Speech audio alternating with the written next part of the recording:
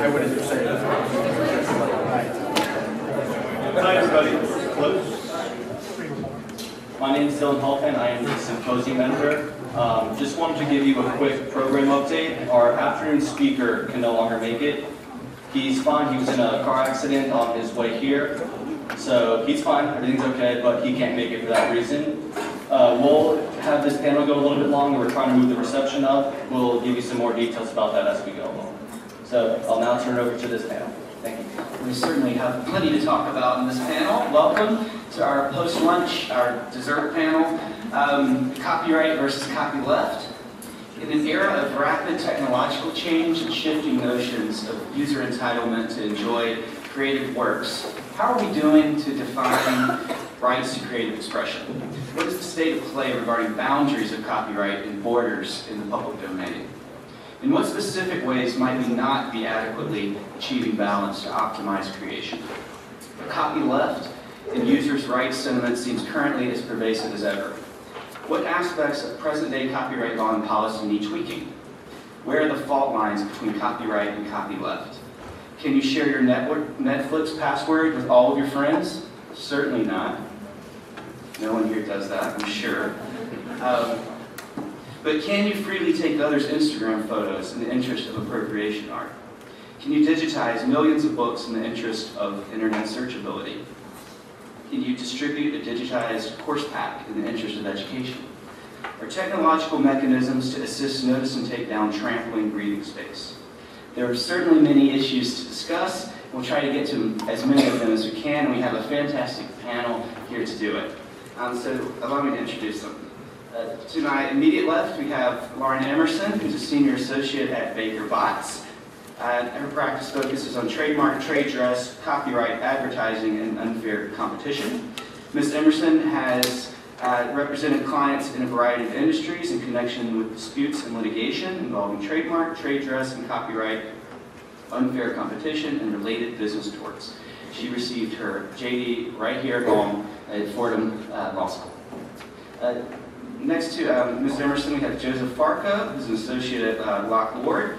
As a member of the firm's intellectual property law group, Mr. Farco has experience in cases involving patents, trademarks, copyrights, and trade secrets. In addition to litigating on behalf of the clients on issues involving intellectual property law, he also advises clients on protecting their intellectual property, including what types of intellectual property is best suited for the subject matter in question.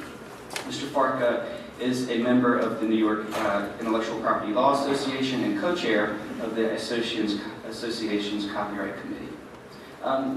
Beside Mr. Farco, we have Mary Rassenberger, the Executive Director of the Authors Guild and the Authors Guild Foundation. Prior to joining the Guild, Ms. Rassenberger practiced law for over 25 years in roles that span private practice, the government, and the corporate sector, and is a recognized expert in copyright and media law. Ms. Rassenberger received her JD from Harvard Law School, an MA in philosophy from Boston College, and her BA from Barnard. And last but not least, we have James Bazile, partner at OpenText Strategies, with 15 years of experience as a user, developer, advocate, and advisor in the free and open source software world. His experience in the software licensing and community building, as well as nonprofit and small business startups. He focused on free software and open source production, although his work and interests often take him far beyond the world of software, and he has a JD from Columbia Law School and began his career at Cravath, Swaine, and more. So, at the conclusion, you'll hopefully have a lot of questions, so save them up. And I'd like to first talk about fair use, the state of fair use today. I guess to start broad, are there any particular areas of fair use that seem out of balance currently? Yeah. Hi, thank you, Cameron. So I do think fair use has gotten out of balance, and as Cameron said, I am the executive director of the Authors Guild, and we had a lawsuit against Google that went on for over a decade. But that's not where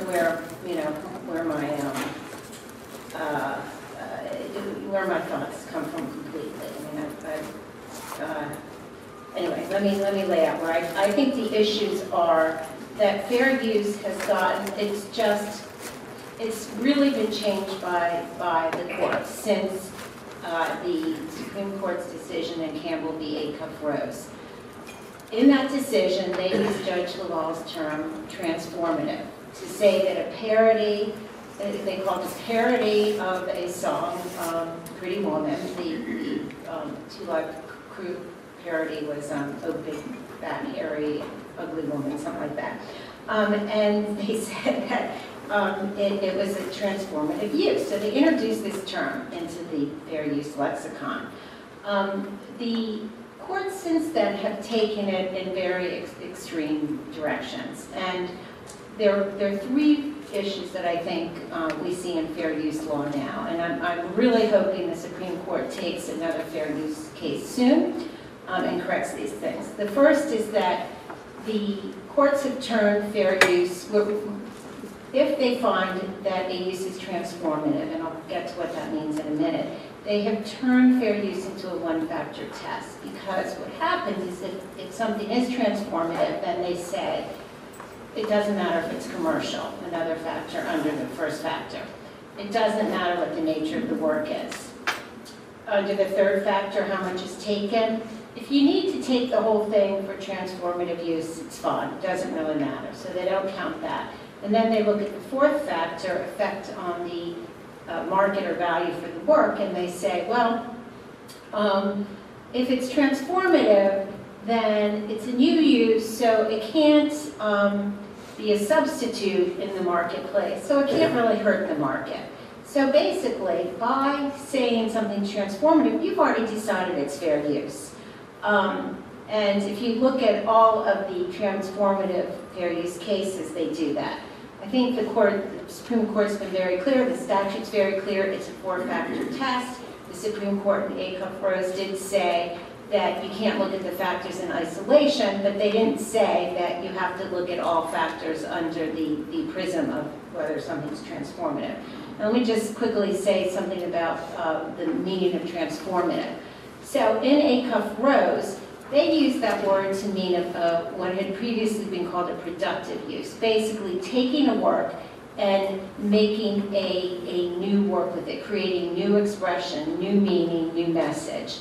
The courts since have applied that to new functionality, new types of uses that are not creating new works, they're just new ways of using existing works. And I think that takes us in a slippery slope where we're really, really cutting into fair use in a very into copyright in a very extreme way. The third thing, and I'll shut up, that I think we're seeing a trend right now in the fair use cases is not looking at the entire fourth factor, the effect on the value or potential market for the work. The Supreme Court and the other precedent was very clear that you have to look at the effect on the potential markets from if the use were widespread and unrestricted. And if you look at the Georgia State case, if you look at, in the 11th Circuit, at the Google Books case in the 2nd Circuit, the courts are really just focusing on the damage from that particular use. They are ignoring the fact that the Supreme Court has very, very clearly said you have to look at what happens if the use is widespread. And why do we do that? Why should that be an important rule? Because when you make a fair use decision, you're creating a rule of law.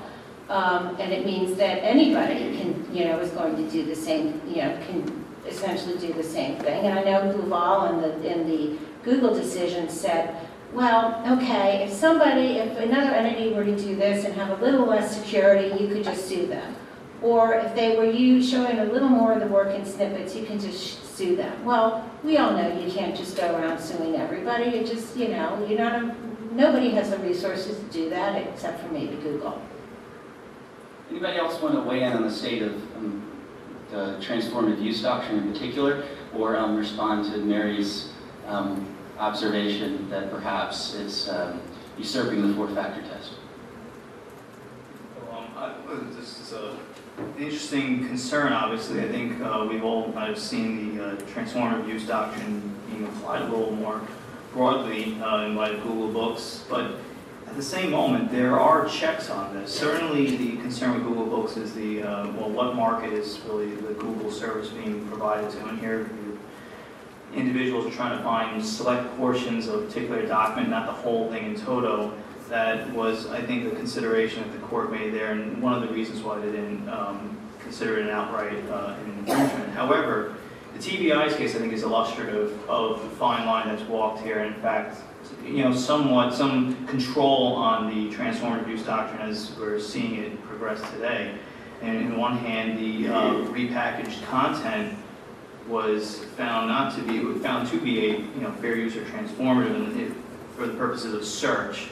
But to the extent that the content was then made available for users to download, then that's where the court found a problem, found a violation. So there is some line that can be crossed and which will no longer function as the transformative purpose. But certainly that we have seen a breadthening of the transformative use doctrine. In another instance is the Carrie Prince decision there. You know, the court came and said that the transformative use did not have to comment on the underlying work. Now, certainly there are these, this may in certain instances seem as though the courts are kind of running haywire, but you do see the courts do give some concern to the factors. And so, you know, from my point of view, at least, there is some limit on the transformative use, so it's not running completely astray. But certainly these factors that were enunciated in Acuff Rose were, I think, were illustrative, and nevertheless, courts have paid some concern to them. I think the TBI's case may be indicative of that, although, you know, they don't, they may not, you know, refer to these factors as they were in Acuff Rose, but there is at least some concern there. And then also, you know, the concern with the fourth fact that the market use, and so that may, obviously the implication there is what is it? What is the potential for this? If this was to be permitted, what is the, you know, the downside? What could happen? And here, I think it's a little difficult for, I think, a court to speculate. Obviously, the party, the rights holder, will be in the best position to try and propose what calamities would result if you permitted the conduct to persist. But therein lies the problem of, well, how creative can one get with what a potential service can be put to, you know, what type of use it can be put to. Certainly, if it arrives at that use someday in the future, then it may obviously be subject to a second lawsuit. But again, as I think Mary properly said, you know, it's difficult to gather the resources, just, you know, bring serial lawsuits.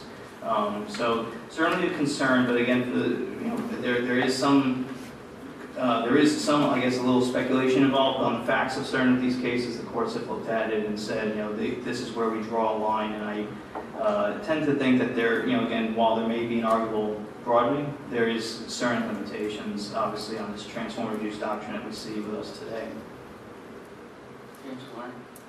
Sure.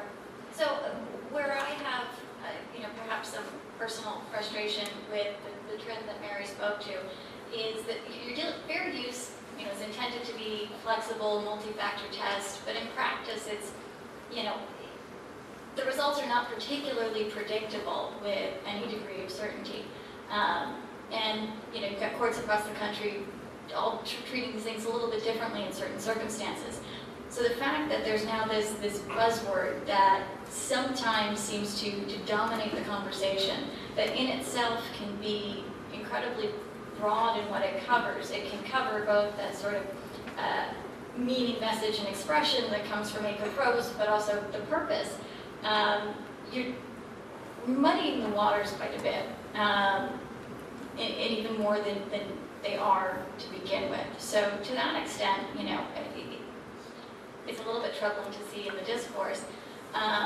Additionally, to the extent that, you know, even what the Supreme Court said kind of muddies the waters with, okay, where's the line then if what you need to do is to introduce something new that changes the meaning, the message, or the expression, how is that, and where is that different from an unauthorized derivative work? So I think there's a lot of sort of muddiness around the transformative use factor. More and more that it seems to be the central focus of these discussions, it's unsettling.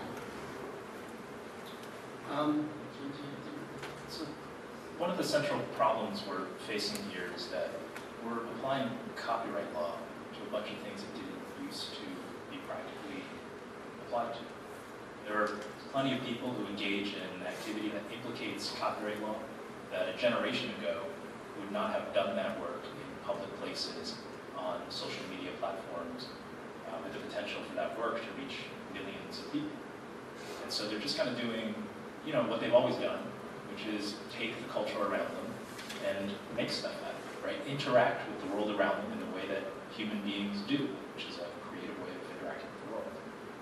And so we're trying to apply these factors to a bunch of stuff that we never used to do, and we're expecting people to be savvy about fair use when we never would have expected them to do it a generation ago, because we never would have known they were engaging in that activity. We never would have, somebody took a bunch of snippets out of books and made some sort of index for other people to find, stuff, nobody would care. It wouldn't be big enough to implicate the entire economy as a whole. So we're seeing this moment where the rules are changing because the terrain is changing. And if we don't get clarity in applying those fair use factors, we'll never get clarity for individuals. People need, on an individual level, they need pretty bright line rules. At the level of people who aren't lawyers, aren't sophisticated, it's really difficult. If you go to a lot of software companies, and I have a software background, so you'll get some software examples from me, you'll find rules about writing software, because people Google and find snippets of software and pull it into their code all the time. Most code written today is a small bit of original code and then a bunch of stuff other people have written. Getting that all in has to be licensed. And one way people find code is by Googling their problem and then cut and pasting an answer and hoping that it works.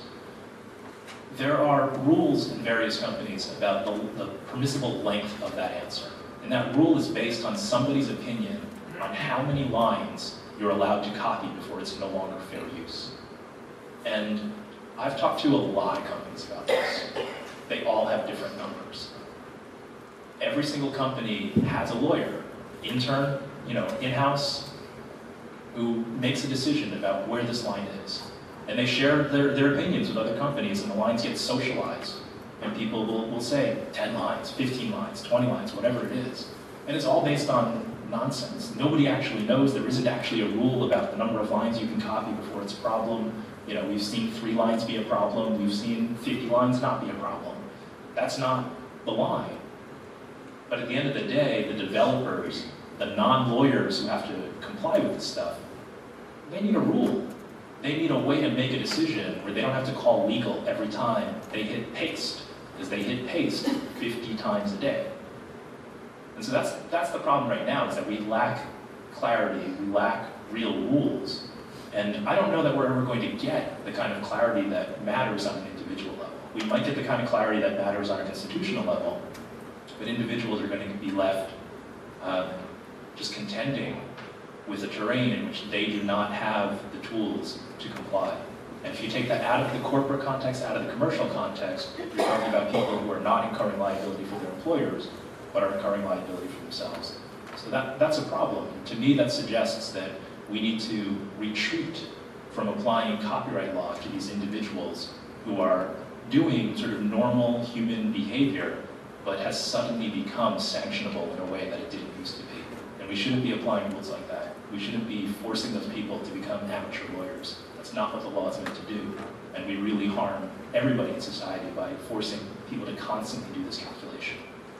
Can we try to have clarity right now? I mean, can we try to, what type of rules do we need? What type of tools do we need? Do we need industry-specific guidelines? Do we need, can we boil down this transformative use doctrine into rules for expressive works and non-expressive works? Do we need certain rules for particular contexts? And if so, what context?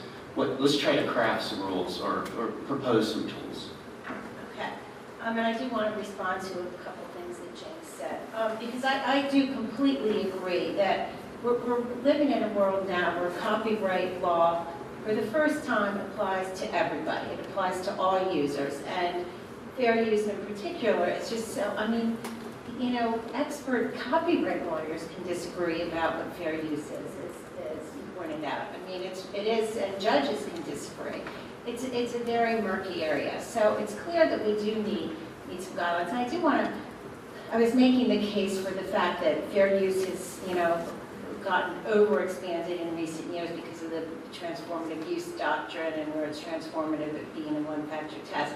But I do strongly believe that we need a robust fair use, and where fair use is expanded to accommodate new expression, I actually am all in favor of it, in particular in the instance of user-created content. So if I would argue strenuously that most of what kids or anybody does at home on their own computer where it's not intended to be commercial, they're just making something for fun, that to me is fair use. And I know that the PTO has been engaging in some research, and they're doing a report on what the guidelines should be for user-generated content. But I would make those relatively broad. But we do need guidelines. So I would, and I actually spent a lot of my time in Washington lobbying and talking, as many of you may know, we've been talking about in DC with the House Judiciary revising parts of the copyright law. And it started out with very grand ambitions, the Great New Copyright Act. Without a doubt, we need a Great New Copyright Act. James, as you said, we're living with a law that was created really for, it was passed in '76, but really it was focusing on 1950s technology. That's when people started talking about revising the Copyright Act. And it's probably going to take us about 25 years to do it this time around too, particularly with this Congress. But so we do need to sort of rethink the whole law, I believe, because the technologies and the players, the fact that everyone's a creator, everyone's a user now, that has changed. But in the interim, we're trying to do some fixes right now. And fair use is one of those issues that's come up is, can we do something about it, creating better guidelines? And the broad consensus among the people in DC is we don't want to touch fair use with a 10-foot pole, don't want to do anything about it statutorily. So I've been pushing for guidelines because I'm the executive director of the Authors Guild. I represent authors, individuals, people who need to make these kind of decisions all the time. And believe it or not, when you're the author of a book and you're using images or poems or any kind of text of somebody else, the publisher puts the onus on you, the author, to clear the rights and to pay for it. We have authors who will say, my publisher is telling me I have to clear rights for 2 stanzas of a poem. And I'll look, I'm like, but that's like fair use. Like, there's no question about the fact that's fair use. Well, my publisher is insisting that I clear the rights and pay the $1,000 or whatever, which for most authors is a ton of money. So, so we're actually thinking about creating guidelines for authors and books. But I would like to see, to answer your question, Karen, to see really good guidelines created with representatives from all different sides, not one-sided guidelines. I know the AU, whatever the center is there, they've done some fair use guidelines. Some of them have been accused of being sort of too user-focused, one-sided, but the first ones they did, which are in the materials, are guidelines for documentary filmmakers. And they had a diverse group helping to create those. In my last job, I used to do a lot of clearance work for documentary films, and we use those guidelines all the time, and they're very good. And why are they good? Because they look at it holistically. They're very focused on what kinds of issues come up for documentary films. What kind of film are you doing? Are you, when you're using a clip from another film, are you talking about that clip? Is it a criticism of it? Are you using it for historical reference? And then it takes you through a way to analyze. And it does it pretty simply. I think it's like a 10, 12-page document. It's not ridiculously complex. Most documentary filmmakers can understand it pretty well, and it certainly helps their lawyers. So if we lived in a sane world right now in copyright, which we don't, I would like to see a government agency run the development of guidelines for all the different types of industries and types of uses, because I think it would be really helpful, not just to users, but also just to calm down copyright, the whole copyright field. Because one thing, we do need to start working together better, the copyleft, the copyright. Joseph and Lauren, through your lenses as law firm practitioners, do you have any views on particular types of rules or tools we might be able to craft? So, I'm not opposed to guidelines categorically. They make me a little bit nervous against the backdrop that we have now, in that if there are these guidelines out there that people are relying on, and they do so to their detriment, instead of getting legal advice that is going to look at the specifics of their situation, that could be an unfortunate byproduct.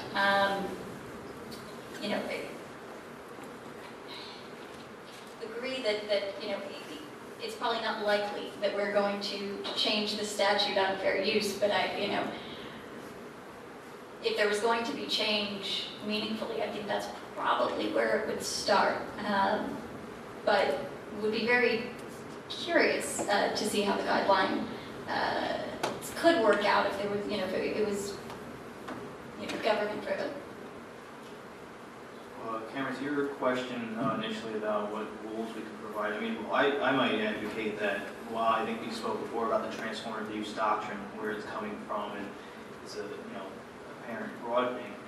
Certainly doesn't match the multi-factor, may in some instances arguably not match the multi-factor test, but it could be an attempt by the judiciary to try an attempt to give a bright line to individuals, maybe not successfully, but to limit the amount of multi-factor analysis that may go into the question of, well, is this an unauthorized derivative work, or is this truly transformative? And they're making attempts, albeit maybe in some instances by some considered futile.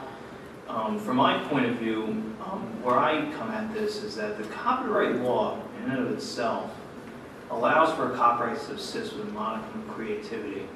So the quid pro quo for that, of course, is you get certain rights of reproduction and performance, but you do have to consider, however, that, well, really the question is, when it comes to transformative, or rather the fair use doctrine, is, well, what is the dividing line between you, the holder, your derivative work, and then someone else's own creativity? Now, when you fall back on it, how much creativity does one need to make it your work, or make it your own copyright work and not the possession of someone else's? To me, that's always been a problem, I think, from the moorings of the law itself, because of the, arguably, I'll say, little that's required to allow one to have a copyright. It becomes difficult then to say, well, how much more does one need to not have your copyright, and ergo not infringe? So the question is, as far as the bright lines, I think in some sense the courts may be trying to do that with trying to, dwell more time on, in this instance we're talking about the transformative nature of the work in question, and less on these other items that may complicate, muddy the waters, if you will.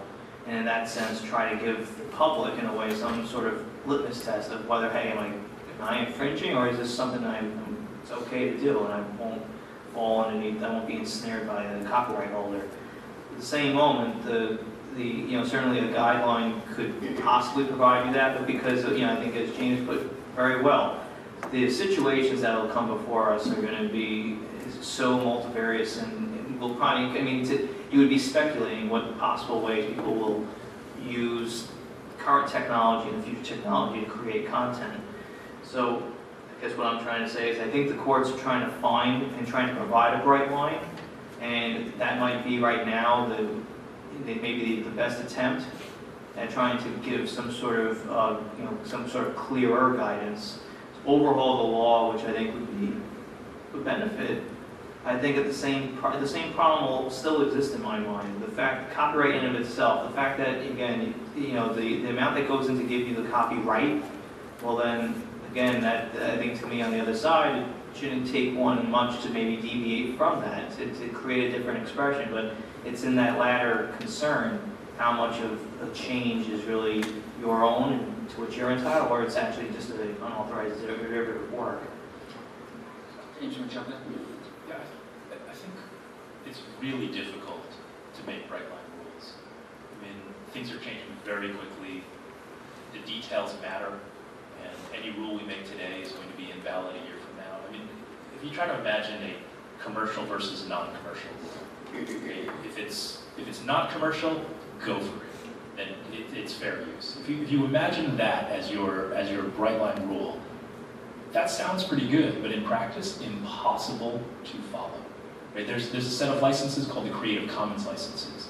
They're media licenses, kind of like the free and open source software licenses that allow for a certain amount of sharing of media, books, music, movies, that kind of thing. And one version of those licenses allows copying as long as it is non-commercial, for non-commercial purposes.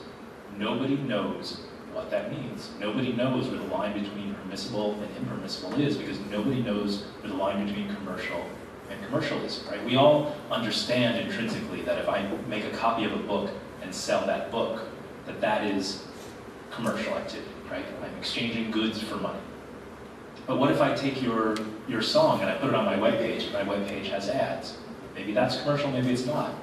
What if I'm a nonprofit? So I'm not engaged in commercial activity, right? I've got this nonprofit mission. Can I use your stuff? What if I'm using it in that context and then soliciting donations near it? Nobody really knows. What if I have a Patreon page that sort of generally supports my work as a creative individual, but doesn't specifically mention this work in any connection to it? Is that commercial, right? It's part of my work that I get paid for in some nebulous way. The world is changing really quickly. The ways people make money is changing really quickly. And so the lines we draw today aren't going to make any sense tomorrow. And the notion that a government agency can keep up with that change in any sort of detail, I've never seen government perform that function and move that quickly. I mean, the whole reason we're having this conversation is because they can't. And so I would really like bright line rules. I don't think we're ever going to get them. I don't think the system can give them to us. I don't think there's any hope of having them detailed or updated. And really the only possible workable solution is just a full-on retreat of copyright law. Anyone have any positive comments? No, this is a positive comment, right? Destroy copyright law and we are all free. We can go home. Someone has to have an opinion on that. Obviously, I'm going to Right, I don't think we need to necessarily throw the baby out with the bathwater. It is a hard problem, and the reason we have this multi-factor test that nobody quite loves is, is because it's flexible, and in theory it can sustain over time and grow with us. And I don't think it's perfect. I think we could probably do better. I do not have a perfect answer today. My thinking, and I don't know that Mary's going to like this very much, but one of the things that keeps jumping out at me, particularly with all these discussions of transformativeness, is that there really are sort of these two buckets, right? We've got transformative as to purpose, which a lot of the times is content neutral. It's content agnostic. It's the use that's in question is not doing anything that has to do with the expressive value of the copyrighted work. So, obviously you've got the Google Books type examples, which may not be the perfect one. But certainly there was a case involving papers that were put into a database so you could check for plagiarism, things like that, right? The use that's being made has nothing to do with the expressive content of any of those papers. Is that a different animal, and do we perhaps want to treat that type of use differently than uses that are, where the use in question is, playing on and operating on the underlying expressive value of the first work? And I think there may be something there that would make sense. I mean, could you have a framework where, for these sort of content neutral works, the fair use test is, okay, is it content neutral, it fits one of the purposes in the preamble of 107, great. If so, then it's presumptively fair as long as it only takes as much as it needs to accomplish that purpose, which I agree, in practice could be a little fuzzy, and doesn't harm the author of work one, or harm them unduly. I think you perhaps have a different calculation on the content, the side where the content matters, which is sort of it's a different, sort of thinking than, okay, that whatever you do in your own home and playing with stuff is fine. So again, don't have an answer, but I think there are things that we could think about. How realistic it is for the Congress to take this up and make it work, separate question. But I wouldn't throw the baby out with the bathwater. I'm not ready to give up on copyright entirely. Mary, thoughts on throwing out copyright? Oh, yeah. So, no, I would not throw out copyright. And I think the reason people like James can even suggest that is because we're spoiled. We're spoiled by how well copyright has worked. And so we take it for granted. I now work with authors. I've spent much of my career working with creative people. I know how copyright works on a day-to-day basis in terms of allowing people to create works and make money from it and therefore be professional creators.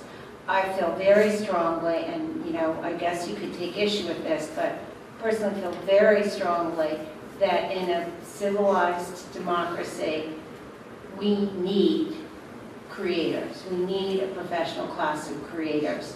We need literature. We need the arts.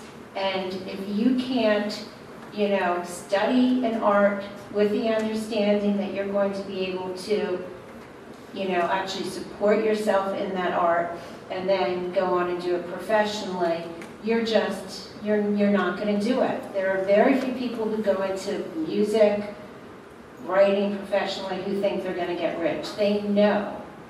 I have a son who's a musician, a daughter who's an artist. Neither of them thinks they're going to go on and do that art as a profession, because I think they're learning other things, because those are very, very hard professions to even make a subsistence living in.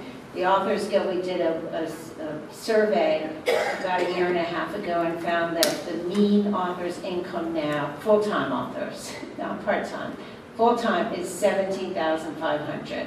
We're talking people not making much money, but they can do it. They make it work. If you don't have copyright, the whole system falls apart. The only way you can have professional people, devoting their lives to their art in a way that produces great art is if you've got patrons or the government sponsoring them.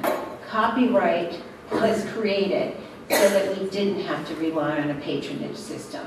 We don't want the government writing our textbooks. I mean, really. And when you look at what some people in the copy left are saying right now about textbooks, they're suggesting that things should be government funded and paid for by and if they're paid for by the government, then they should be public domain. Which if something's paid for the government, public domain, fine. But honestly, we do not want the government paying for our arts. The copyright allows individuals in a free market economy to express themselves freely. I mean, the Supreme Court has said this multiple times in different ways. It is the engine of free expression. And the only reason we're even having this conversation, I think, is because we've taken it for granted. Perhaps in Texas, the government writes the textbooks, but James, I'd like for you to jump in, but if you could, you probably have a lot to say based on the comments, but if you could, I'd like to hear kind of old wine and new bottles with the software culture, okay, the coding culture of software. And one thing Mary mentioned is that creators might not create without being compensated for it. But in the coding culture, there's this, you would have a lot of insight on coding, creating, sharing, this subculture of doing that without the expectation of being compensated for it, and how that might dovetail or provide some old wine in new bottles to be used in some other aspect of copyright. been a long time since I've been in a law school, which means it's been a long time since I've heard this old wine in new bottles phrase. I had to cast it back. It's a slippery slope when you use it. So I wasn't actually trying to start the burn down copyright conversation. I was being exaggerating for effect, but I'm happy to have it because it's an interesting discussion.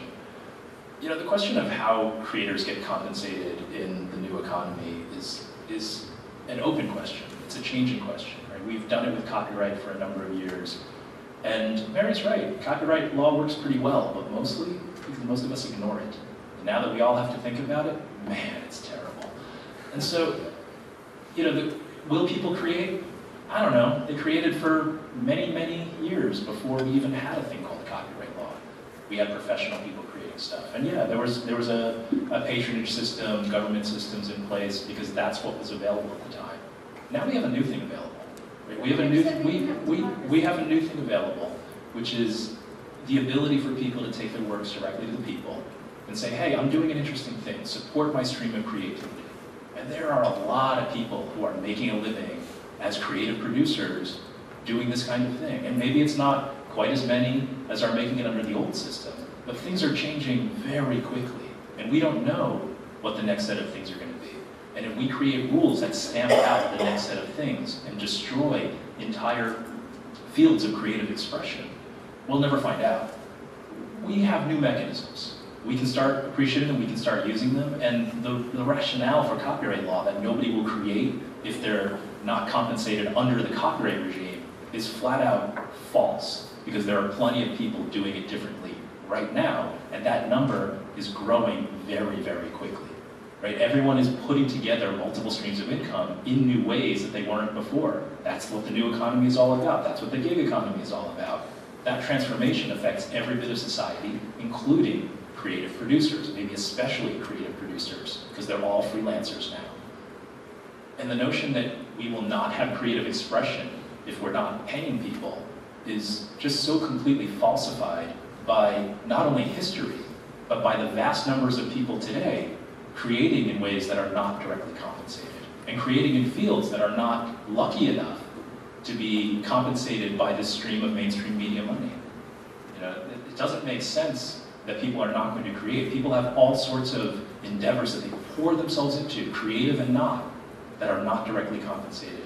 And they make avocations of them, and they devote serious amounts of time, energy, and money to them, and they become experts and professional level producers of that stuff. So the notion that we'll have some sort of death of the arts without copyright law is just, that's a fantasy that is not based at all in the world that we live in. Yeah, and then we'll shift And this then we'll move on. topic But, to... I mean, obviously, I just completely disagree with that, because you're talking very abstractly and broadly. And yes, we have this wonderful gig economy, and it all sounds so great. And yeah, everybody's a freelancer. Authors have always been freelancers, right? The difference is, and I think you're unaware of how much copyright even allows individuals to reach out. I'm perfectly well aware of the Yeah. activity in the field. Thank you. But what you can't do without copyright law, unless you're being supported by some institution, some rich person, or the government, is have a career in an art without copyright. Because you can't, and that limits free expression. I mean, that's my point, is when you're in a university setting, what you're doing is influenced by that university setting. Universities produce a lot of great books. They don't tend to be art though, right? When when you've got a rich person sponsoring something, you might, and there was a lot of great art produced in the Renaissance that was funded by rich people who didn't influence the art that much. But you have to do something that they're going to like, right? The point about having copyright, which allows people to make money if there are willing buyers, is a really, it's a democratic principle. I mean, it allows anybody to express them, but it means anybody can express themselves. Now, I also don't think it's one or the other, right? I think that, yeah, there are ways for people to make money, like musicians can go out and perform, they hate it, you know, they hate it when people tell them, oh, don't worry about making money from sound recording, just go perform. When you're 70 years old and you're having to go out on the road again, it sucks really bad. But songwriters, they don't have that option. They're losing their shirts. There are, I think, like, there's 1/10 the number of people making a living doing songwriting now. There are much fewer people making a living writing have books. less music as a result? I would, well, let's not get into that debate, but I don't feel any sort of... I'm talking, you might talk about How is society quality. worse off? We haven't seen the end of copyright. You're talking about let's dumb copyright. I'm saying when we do, you will see an impact. Now, I mean, individuals, can I just finish my I thought? feel like let's go here. Yeah, can I just finish one thought? So individuals can, I think the copy leftist really has a thing against you know, the industries. And I will say, I could care less if a particular industry dies, as long as there are creators that have people supporting them. So in publishing, there is a way for, there's a huge new business now for self-publishing. And that's true in other fields too. So there are ways to get rid of the middleman. But they still rely on copyright. This was awesome, by the way. Very heated, but it's a healthy debate, right? It's good to be had, and especially at a public forum like this. And, you know, around the dinner table as well. Okay, so let's shift to a related, but more targeted topic, the state of safe harbors and our notice and takedown systems. The Digital Millennium Copyright Act, and if you would, I'd like to talk a little bit about the use of automated tools in that process, and the place for automated tools, algorithms within a notice and takedown regime. So, anybody any observations on the state of our notice and takedown systems? Sure. So there are 512 notice and takedown provisions. It is not a perfect system.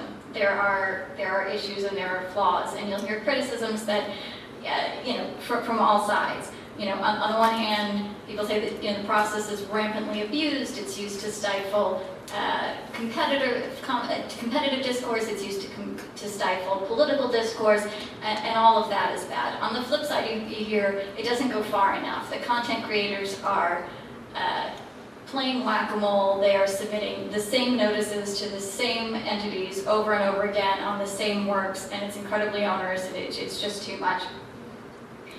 And while, you know, from my standpoint, all of that is valid to some extent, I get a little bit defensive about 512 because I think there's a lot about it that's good. Having the system in place has facilitated the growth of a lot of internet businesses that probably couldn't have operated otherwise. One, there's not as much litigation in this area as I think we would have seen had we not gone this route with the safe harbor. And from my standpoint, just working with clients, it's fantastic, potent, reliable, quick relief. And oftentimes in circumstances where you have no idea who's posting the infringing content. And really would have no other meaningful way about getting the content down. So I'll leave it there. Any other thoughts? I could say that it's, I think it's definitely working. It's not perfect, and not really anything really is.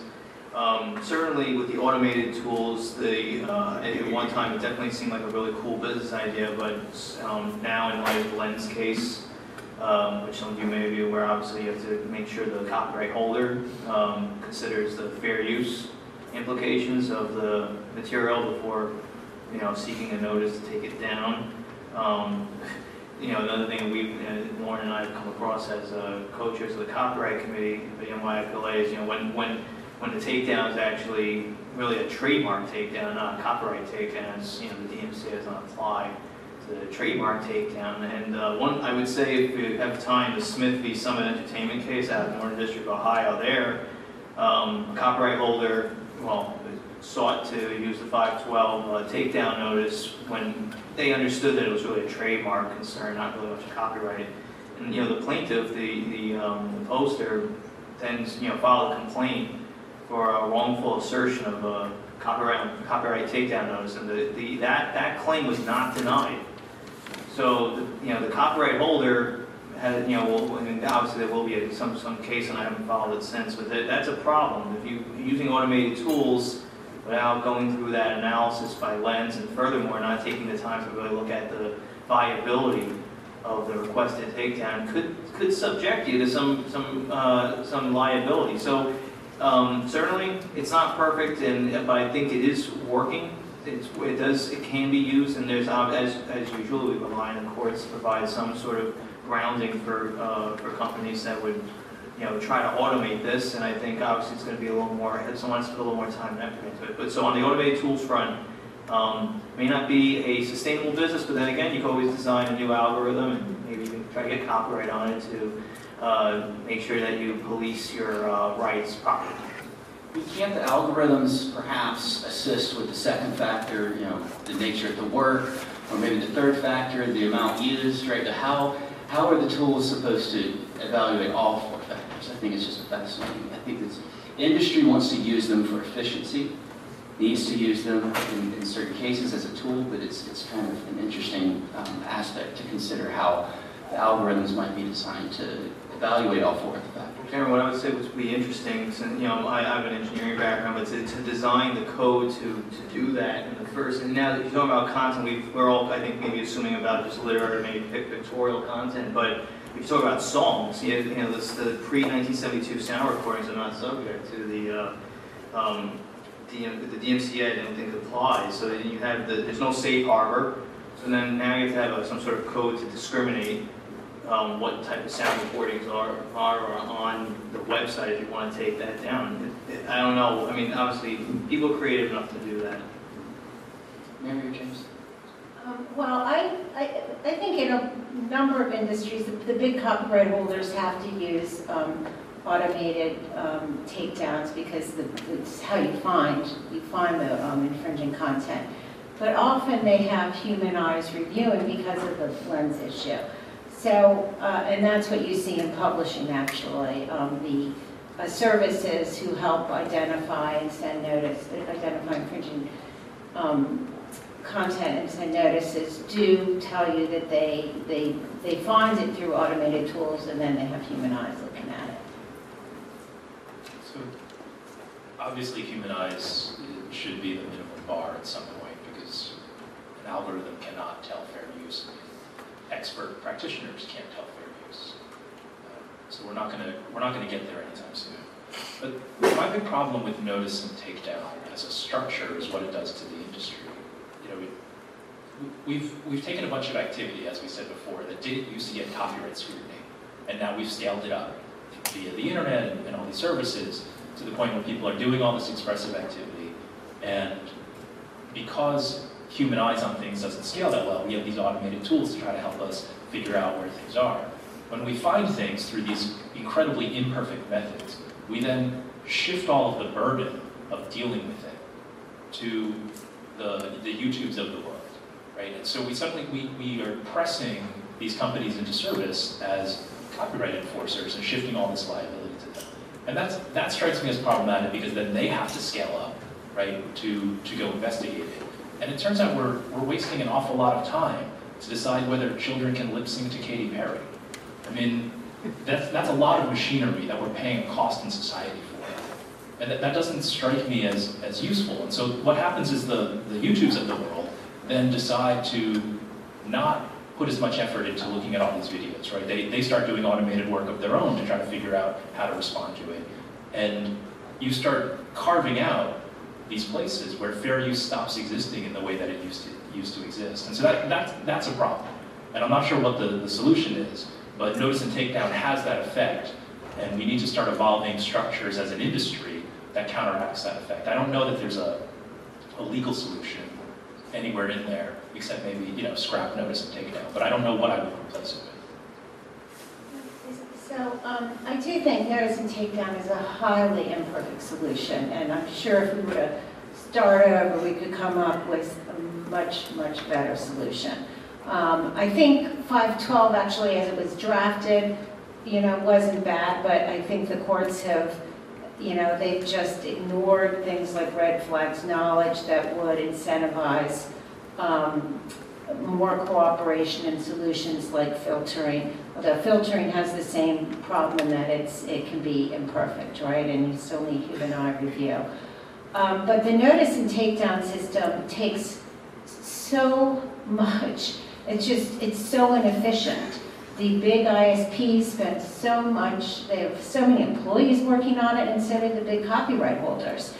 And the big copyright holders do have agreements with the big ISPs by and large. I know Google has a trusted notice sender program. The problem is if you're an individual author, creator, you can't get into it. You can't be trusted. So we're working on solutions for that. And I understand Google can't have every single individual creator be trusted. And the whole idea is that that it's a valid notice sender. But so, we're looking at ways to sort of allow creators collectively to go through some other entity to do this. But, I guess, one thing that I keep coming back thinking about is something that when I was in law school, like 100 years ago, Professor Dershowitz was my criminal law professor, and there's not much I remember from law school, but I do remember him talking about how many false positives are you willing to have in the criminal justice system? How many people, where you draw the rules, there are going to be some people who are innocent being convicted or arrested or whatever. So how much do you care about putting away the criminals, the real criminals, and allow for, there might be some, having some innocent people being also affected. And I think most people feel like we should create rules that prevent most, any innocent people from being put in jail, or, to the extent possible. But it's an interesting way of looking at it, and I think that's true here too. So James said that 512 puts a lot of burden and liability on the ISPs. Actually, it takes the liability off of the ISPs. That was the whole purpose of 512, that if not for 512, ISPs would actually be secondarily liable if their users were infringing and they were benefiting from it financially, and they could terminate those users, or if they were seen to be materially contributing to it, which in most cases they would be. So 512 is a really important tool that has allowed, I think, the growth of the internet that we see today. The problem is that it's been interpreted in a way that very much favors the ISPs over stamping out copyright infringement, right? So I think what we're saying is we've made that decision along the continuum that we're not willing to accept any false positives, or as few as possible, right? And I'm not saying making a judgment about that. I just think we need to be clear about what we're saying, is that we're okay allowing a lot of infringement as long as stuff that isn't infringing isn't taken down. So we need to be conscious of that. James, you want to quickly respond to that? Yeah, so, the filtering that gets proposed, those filtering algorithms are the same algorithms that we're using to find the bad stuff in the first place. And they are just as imperfect as that other stuff. So moving the filter, moving those algorithms down the chain does us absolutely no good at all. Filtering is not a solution that will ever produce anything of value that we don't already have in the system. Okay, so let's talk next about copyrightability and the requirements for copyrightability. Do you perceive any particular areas that need tightening or loosening? Perhaps software, boundaries with patents with software, usefulness, particular aspects of things that perhaps could qualify under the current copyrightability requirements? Thoughts on that topic? I deal with this a lot. So from the There's always the concern is, well, the software, the code intrinsically has this ability when operated upon to do some sort of useful result. Obviously, that's going to be outside the confines of copyright. But I think, again, and Lauren had mentioned it, you're really looking at the expression. I mean, it's pretty basic. So, you know, the code, the expression from the code itself, how its lines or how it's written out, that's really what you're really targeting in the copyright sense. And I've advised clients when you, for the patents that I file for them, also the copyright code that goes with it, you do a filing of some section of the code or all of it, and then you obviously want to continually file your updates for the code with the office as the need exists. And you know, for the problems that may exist with the boundary between the two, I think the merger doctrine has provided, you know, again, the protection against that. We saw that the Oracle v. Google case, the APIs and the application of merger doctrine. And I would say what's interesting, obviously, with the change in the patent law, is that what's considered patentable is based on when, you know, the stuff in the document is filed, but copyrightability is at the time of creation. So you could have a code, a software algorithm that may not be perfected or may not even be working, but yet copyright will subsist in the document, but not patentability. So, from I guess a very, you know, very theoretical point of view, they actually can coexist, and they do. And I don't believe software today has done anything that has caused it to sort of tip over the line. And I think the law exists to protect against any sort of, you know, any sort of line crossing that people may argue may exist. As again, the Oracle Google case about merger. That's my standpoint, my experience. Should we move on to another topic? I'll jump in. I've in the past spent a lot of time litigating software cases and oversaw the Copyright Office's new compendium of practices. And this is, software is an area where I think the rules really need to be tightened for copyrightability. There's a lot that gets registered that, in my view, shouldn't be copyrightable because we don't have registration specialists or examiners that are programmers, so they don't know how to read code. So literally, they'll look and see if there are enough, you know, characters on the page, and they'll say, oh, there are, you know, there's 2 lines of code, that's copyrightable, or even a line. So whereas in music, they do have experts. They have experts who will say, that's a common chord progression, not copyrightable. That's a melody that's very common, not copyrightable.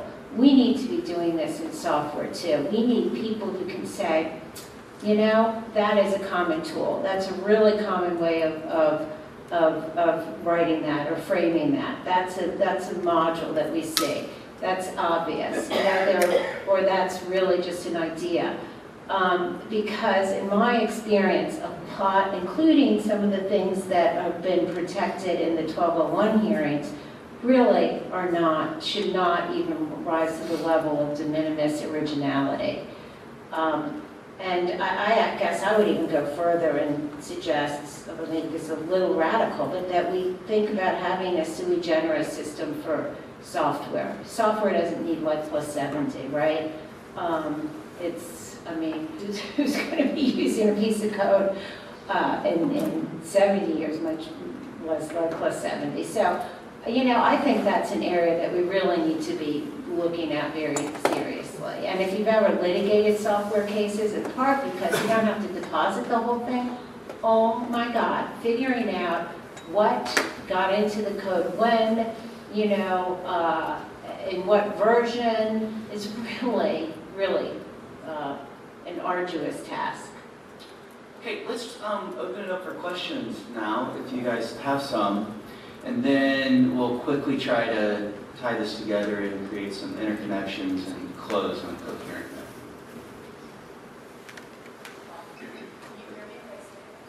Well, the microphone's coming around, but while Dylan's slowly walking over in, if you could state your name and your affiliation.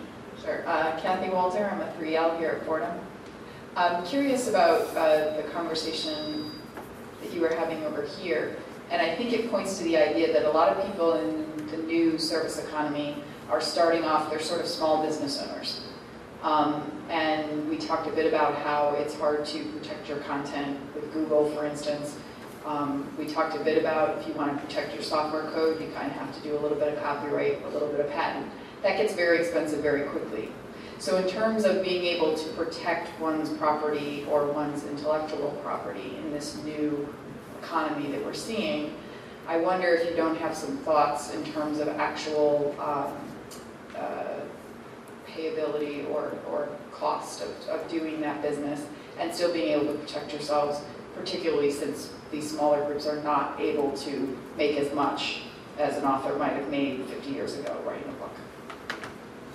So, I mean, first I would say that we have existing mechanisms that try to provide these kinds of resources to people in that position. The Authors Guild is one such mechanism. So that's one answer.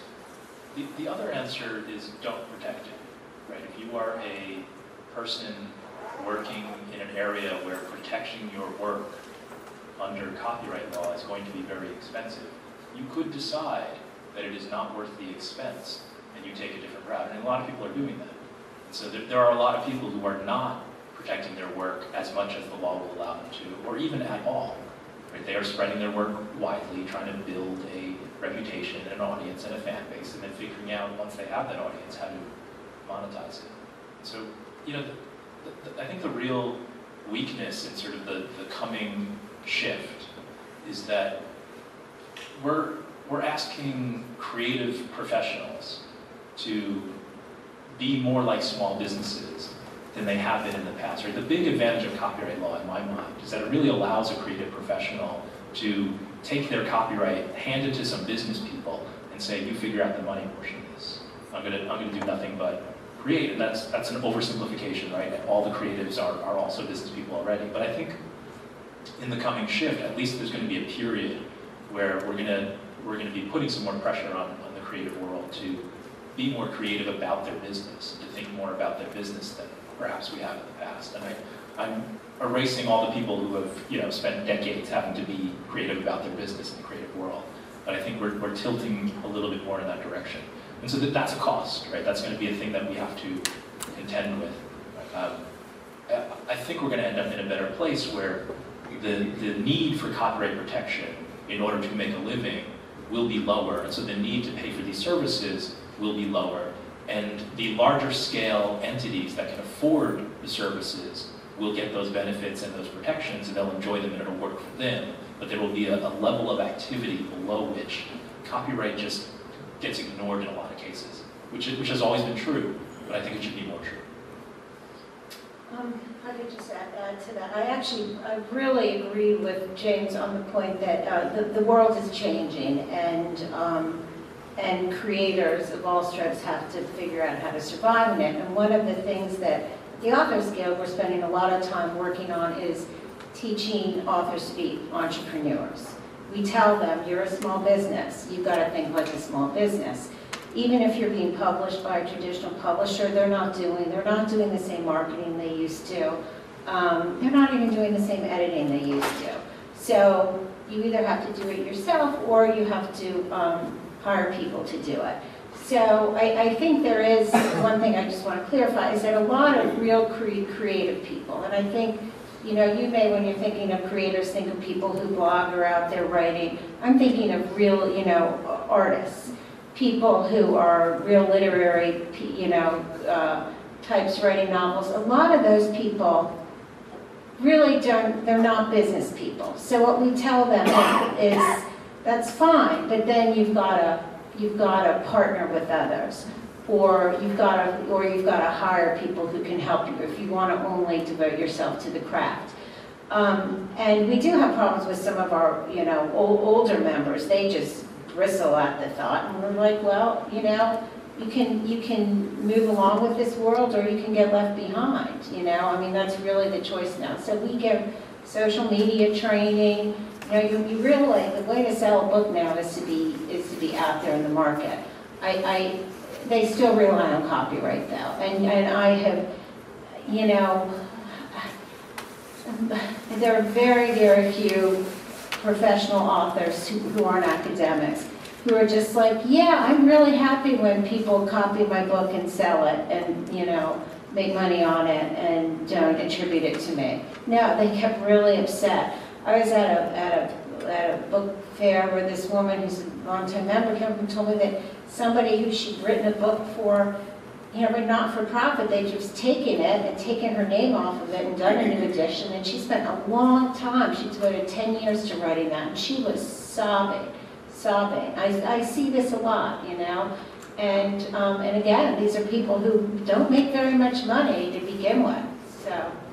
Plus one to everything she said about entrepreneurship, and by the way, that also applies to lawsuits. Lauren, you want to jump in, and then we'll get another question from the audience? Sure. You know, I think all of what's being said is true, but there are things that small businesses can do. I mean, particularly in copyright. You know, if you are creating something and it is entitled to copyright protection, as soon as it's fixed in a tangible medium of expression, you have the copyright in it. And copyright registration, while not, you know, the Copyright Office website is not the world's most user-friendly, it's also not the world's most expensive. It's not the same, there's not the same barrier to entry that you have with patent, which is truly expensive, I think, no matter how you cut it. So there are things to explore that way, and trademark rights apply that way. You get trademark rights through using a mark in commerce. You don't have to register. Maybe a good idea may not be. But unless you expressly reject your copyright, you've got it. Or one does. But you could.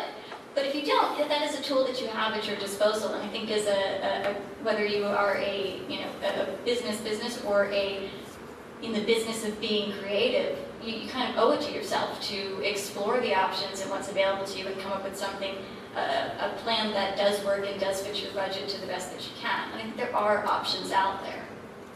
You have another really good question from the audience? Upstairs.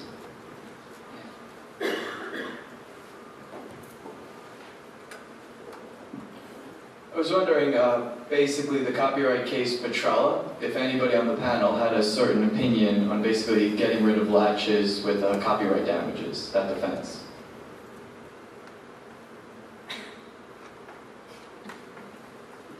I haven't read it. Oh. Rabbit hole is your piece. Yeah, I mean, I think the case came out right. I think well, actually, I'm not remembering. The case came out so many, but I think it's in some cases it's important to still have latches. I mean, there are cases that just, you know, even if they're continuing infringements, they're just too old, right? I'd say from someone in my patent work, I'm hoping that the Supreme Court does the same thing with the patent law as well with respect to the latches following Justice Petrella. Not sure the statutes are different between the copyright and the patent context, but I hope the decision was well. I think it, yeah, of course, there's a concern with people coming out of the woodwork to go sue for copyrights. That certainly could be present a problem, but I think the decision was well reasoned. We don't have reason to disagree with it. Question here? I guess I wanted to know what you thought about how, you know... Name and affiliation? Sorry, my name is James Locano. I'm a 2L student. So we recently learned in our IP class about how sort of the Mickey Mouse Steamboat Willie movie sort of almost single-handedly pushed forward copyright to such a long lifetime. And I was curious what you thought about how that, you know, 70 years past the life of the artist, why you think they might have made that sort of blanket thing for so many art forms, or if they're, you know, sort of don't want to do the legwork of seeing how much copyright protection is needed on a case-by-case basis or situation-by-situation. So in terms of our copyright term, is it currently achieving progress in science and the useful arts? just like to say one thing. It's a common misconception that Steamboat Willie was the impetus behind it. Winnie the Pooh was going to run out in, I think, 2006. It was more pressing, I think, whatever Disney's reasonings were for contributing to that legislation, Winnie the Pooh was going to actually run out ahead of time. Okay, And we're also trying to conform our laws with the international norms, which include to Life Plus 70. But I think it's one of the worst things we did in this country was extend the terms. Honestly, I mean, I don't know any creators who care about the difference of Life Plus 70 versus Life Plus 50.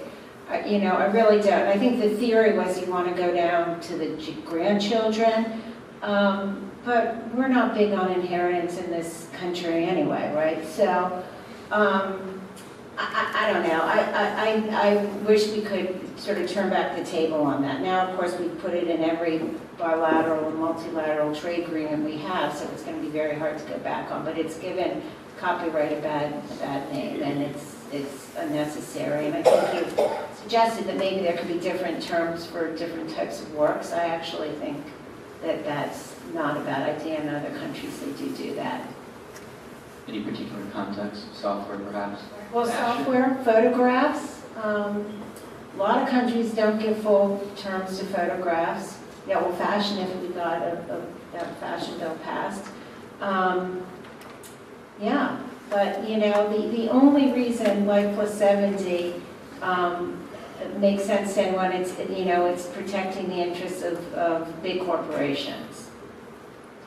But I don't think you're really helping out the individual creators there. Let's get one question from this side first, since I'm neglecting.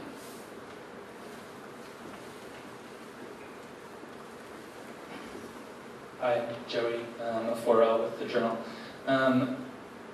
We talked a little bit, or you touched on this a little bit before, but it's been said a couple times that the whole world at this point everyone seems to be a copyright owner. So my question is, how is that influencing how we think about the justification for copyright law in general? There's the incentive argument, there's the sweat of the brow, which has kind of been disposed of, and particularly in light of the earlier panel with people taking pictures of maybe newsworthy events, I think maybe there's not a lot of an incentive argument there because they're going to do that anyways.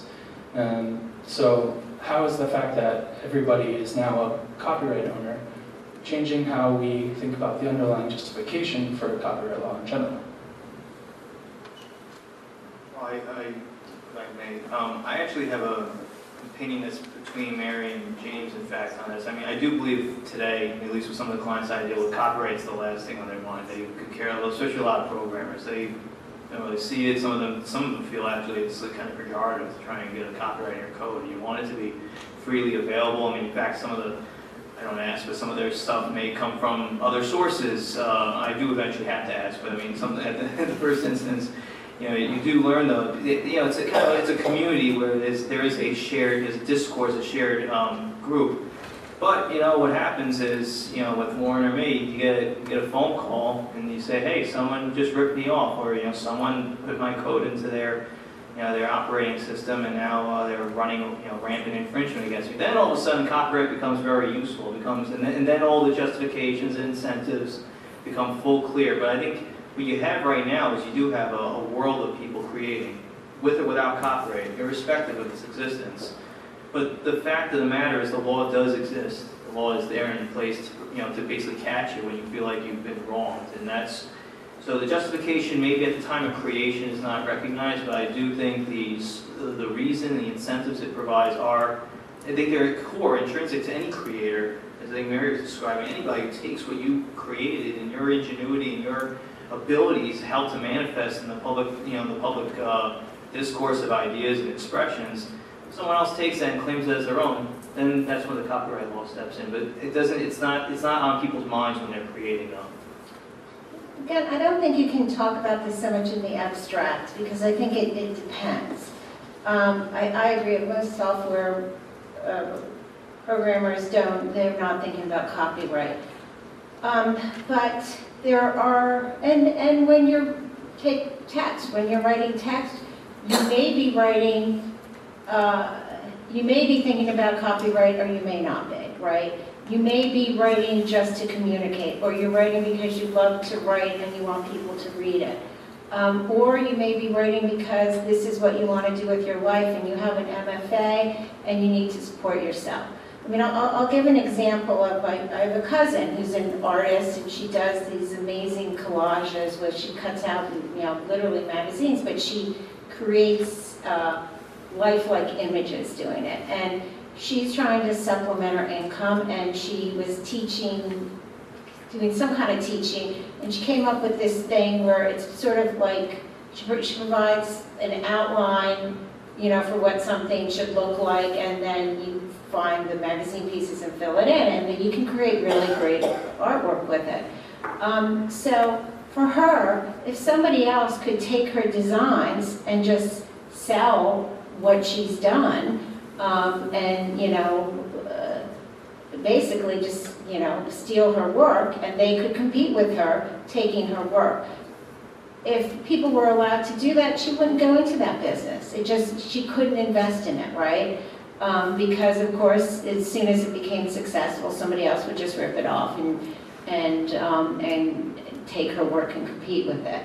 So I think it completely depends. So my answer to that would be the world has changed drastically since copyright was sort of born, right?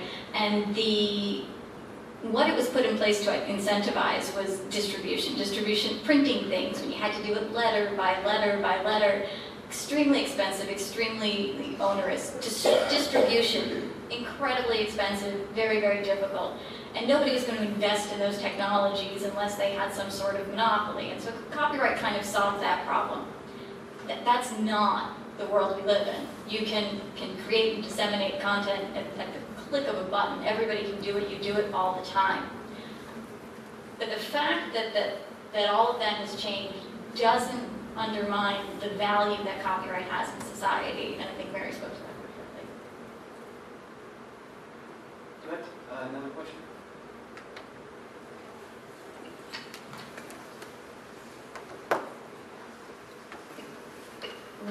I'm Sophia Marshkovsky, LLM student and also on the journal. So after being a playwright for 2 decades, both in this country and in my own, Russia, I was under contract for La Mama Experimental Theater for 10 years, and I worked there very well with Ellen Stewart, and there was nothing really required of me. I've been writing ever since I was a child, and I write plays. And we may have a different kind of way of setting copyright. Certainly we go through the Dramatists Guild of America, and that's how we're basically protected. And then also we can go to Writers Guild East or West, depends on where you are. But I've never, I mean, my work's always stemmed from inspiration and never from copyright, so I never really thought about being protected. And I run a couple of women's organizations for women playwrights, and we all don't really think about copyright too much, except that someone would maybe, like Samuel French, buy our work, and then people would read it. What happened recently is that I work both at one theater in Moscow and one theater in South Korea, and on a recent trip I see one of my plays being performed in the former Soviet Union, the place where I was born, technically. There's nothing I can do, nothing the Dramatists Guild could have done for me, nothing that anyone really advised me to do. It was basically, you know, I had a play that was, yes, technically copyrighted only with the Dramatists Guild and only with Writers Guild, and they reached out a couple of times to the theater in Moscow, and nothing happened. And in fact, they basically told them to piss off. So I'm just wondering if you have any kind of advice for someone like me that works in an international front. Obviously, being a law student, hopefully I can take care of these things for women as well, but right now I'm kind of at a loss. So the panel can't give formal legal advice? No formal legal, but just something that would kind of tell me, what do you think happened there? Well, I'll tell you what, it's an enforcement issue, right? I mean, you have a copyright in your play in Russia by virtue of, well, you're Russian, but also by virtue of the treaties. But enforcement is really expensive and really hard, particularly in foreign countries. And you know, even in the case of something, I can't tell you how many times in my career I've had to tell small businesses or individuals, you have a slam dunk infringement case here. It's infringement. But even to getting to a summary judgment, even the very quickest case that we could bring is going to cost, like $150,000. So the way you try to deal with it is through cease and desist letters. You say you're going to bring a claim. You do what you can to get the other party to listen, and if they're honest people, usually will be like, oh, whoops, we didn't realize, whatever happened, and they'll agree to pay you a reasonable amount. Now, sometimes they're bad actors, and they're just not going to get back to you. They're like, what's your problem? So there is a bill to create a small claims court. I don't know if any of you are aware of that in the Copyright Office, that's the tentative place now that would allow people to, in a fast-track way, bring smaller claims. I think there are issues with that bill. I don't know if you've talked about it all today, but it's seen as a problem. I mean, I think that for most businesses and individual creators, you pretty much have a right without any teeth, because it's just too hard, too expensive to enforce. So this is kind of the perfect question to segue into what I hope will wrap things up and conclude things. So as a final question, who's winning? So this is copyright versus copyleft. Currently, are right holders winning? Are users winning? Are pirates winning? I'm afraid technology's winning. Who's winning?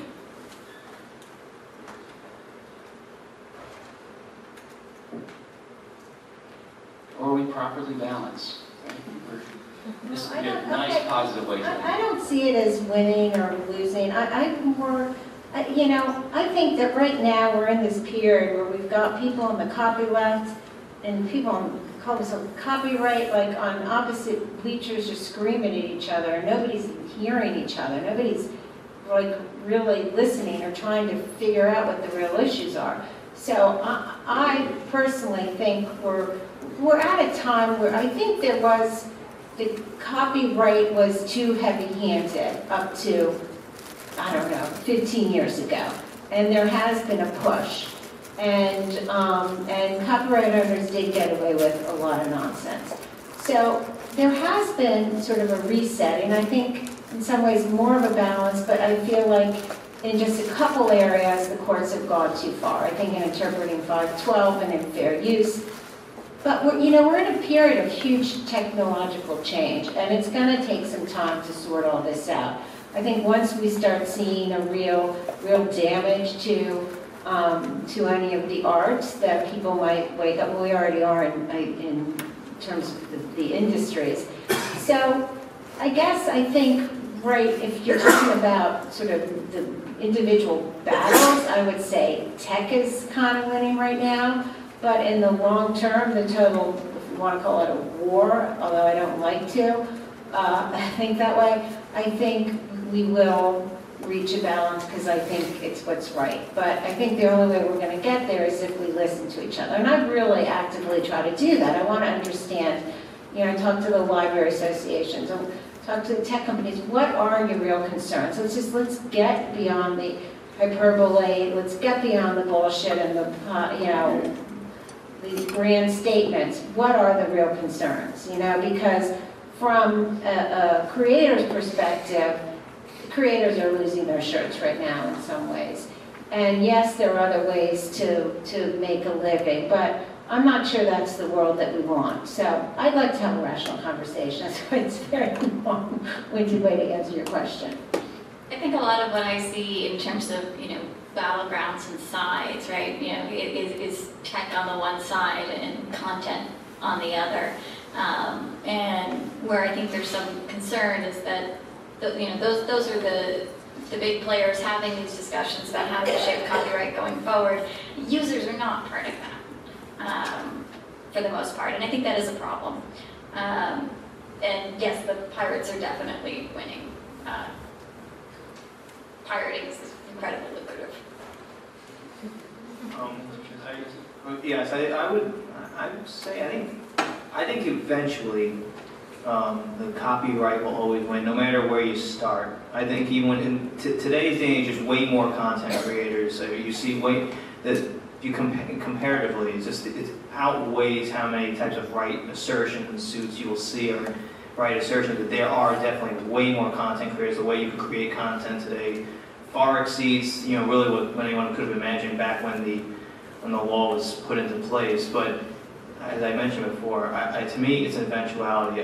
Anyone can create content and certainly go about doing it regardless of what the copyright law says. They will pirate regardless of what the copyright law says. Even with penalties, even with criminal potential, people will pirate because it's lucrative, it's a money maker, as long as you don't get caught. The problem is that when you do get caught, or if someone stole your work, be you an author, a performer, or what have you, then all of a sudden, like I say, copyright becomes relevant. And it is the only law right now. We can't throw it out, at least at the instant moment. That doesn't seem to be the course. But I think ultimately copyright will win out.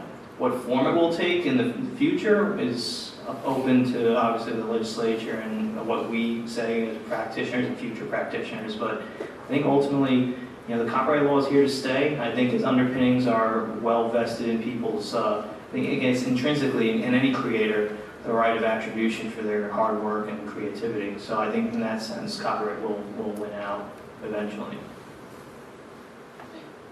James, you want to have the last word? Particularly. Cocktails. Yeah. Okay, so with that, please join me in thanking our panelists.